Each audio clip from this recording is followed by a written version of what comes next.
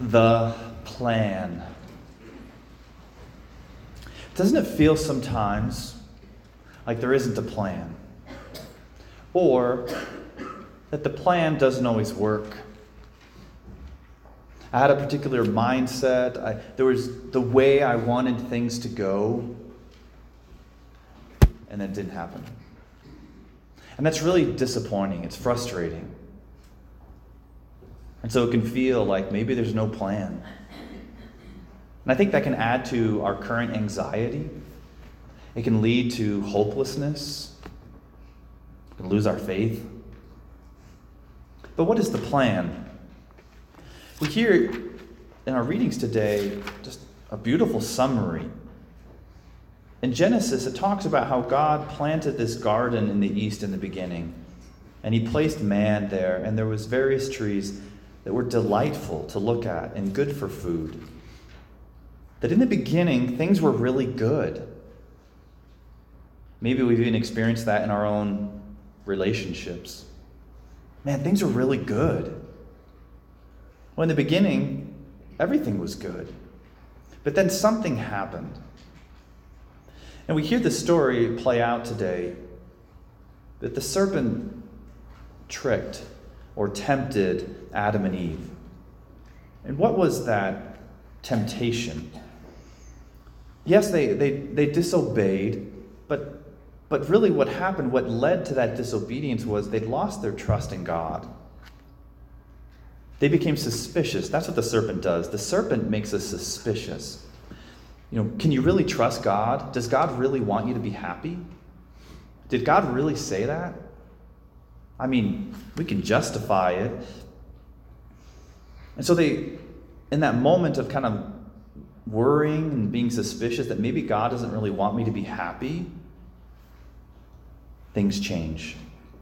The brokenness enters. The problem happens. And that's actually where I think we find ourselves, right? That, okay, things were really good supposedly in the beginning, but how come me and the people around me, how come we have tension? How come we fight? How come we hurt each other? How come the world's in the state that it is? How come we can't even have a civil discourse anymore? That there's just lots of problems. Like, that's where we find ourselves. And why this is important, why the church gives us these readings, is to say that wasn't the plan from the beginning.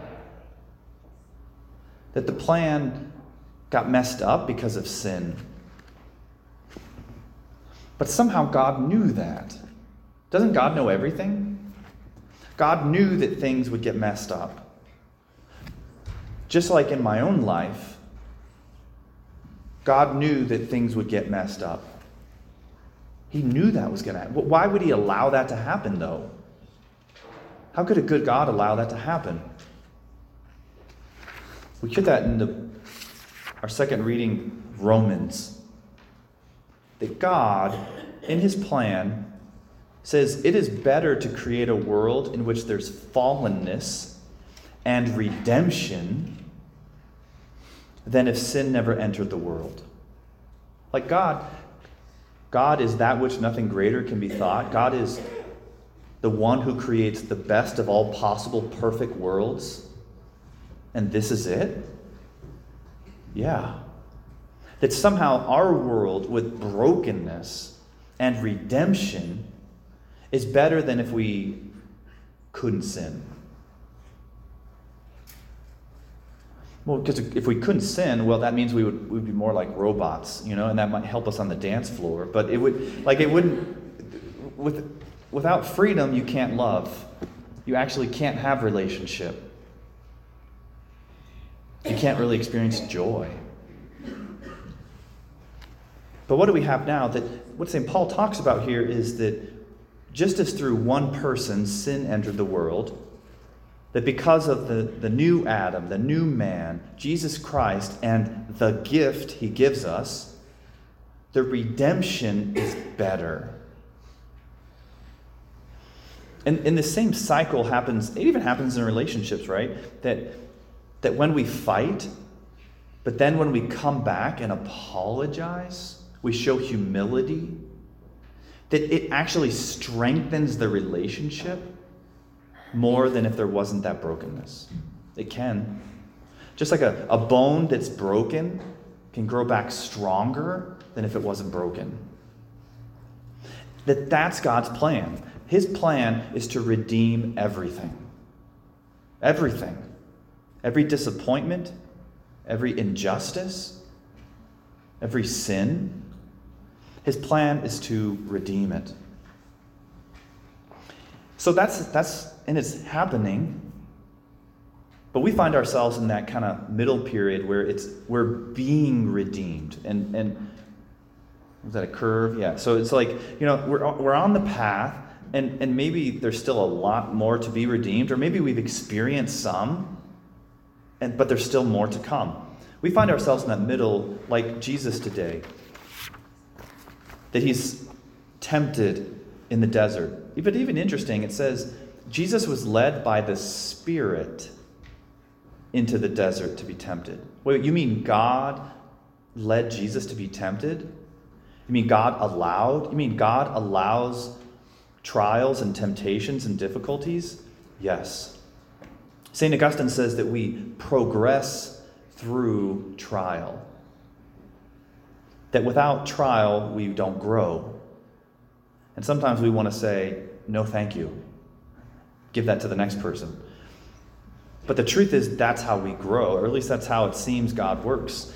And so the temptation comes to Jesus, as it comes to all of us, especially after something good. He fasted for 40 days and 40 nights. So he's doing something really good for God. And then, bam, he gets hit with a temptation. That's often how it works. This weekend we had a retreat, about 90 students there. And we talked about this at one point, is that in my own experience, often after something really good or after just a lot of blessings in my life, that a difficulty can happen. And I can be like, God, why did you leave? Things were so good. Why did you allow this to happen? But what I've learned, what I realized, is it wasn't that God left the building. It was that God, who knows everything, knew what was going to happen. And so he gave me that graced moment as a strength, kind of like the transfiguration of Jesus before the crucifixion, to help sustain me through the difficulty. And so in that difficulty, what does Jesus do when he's tempted by the devil? Just like Adam and Eve in the beginning, where the devil tries to twist what God says. That the evil one can't create, but he can take truth and twist it. That's why people can justify things. You just pick any subject, and we justify things. We can find a way to make it look good at the right angle that you look at it. But what does Jesus do in that moment? But he turns back to the Father. He turns back to God. That the one way that you and I can experience redemption through what we've been through and are going through is to throw ourselves completely at the feet of God and say, God, I can't do this on my own. And it is true, you and I, we cannot go toe-to-toe with the devil. He is smarter, more cunning. This is kind of a cheesy example, but I was playing Texas Hold'em with some people a few weeks ago, and I went toe-to-toe with the best player at the table, and I flopped a straight, but I bluffed and said, check. And so he came back. Anyways, I came back, and I ended up betting right at the end, and he's like, you bet hard on a 4 of clubs? And I took his money. And so, and I thought to myself, I played all night, and I got him once. Like, I felt so good about out-cunning the best player at the table, and I realized no matter my best day ever in life, I cannot outdo the cunningness of the evil one. I just can't do it. He's waiting. He knows what I'm going to do. You and I can't do it. But he can and does it.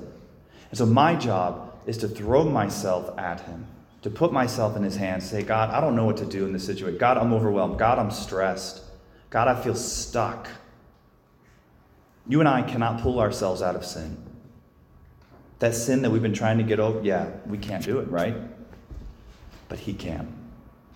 And he has a plan to do something even better, like the story of the prodigal son, that it's better to leave and fall and hit rock bottom and have that redeemed than if we never fell.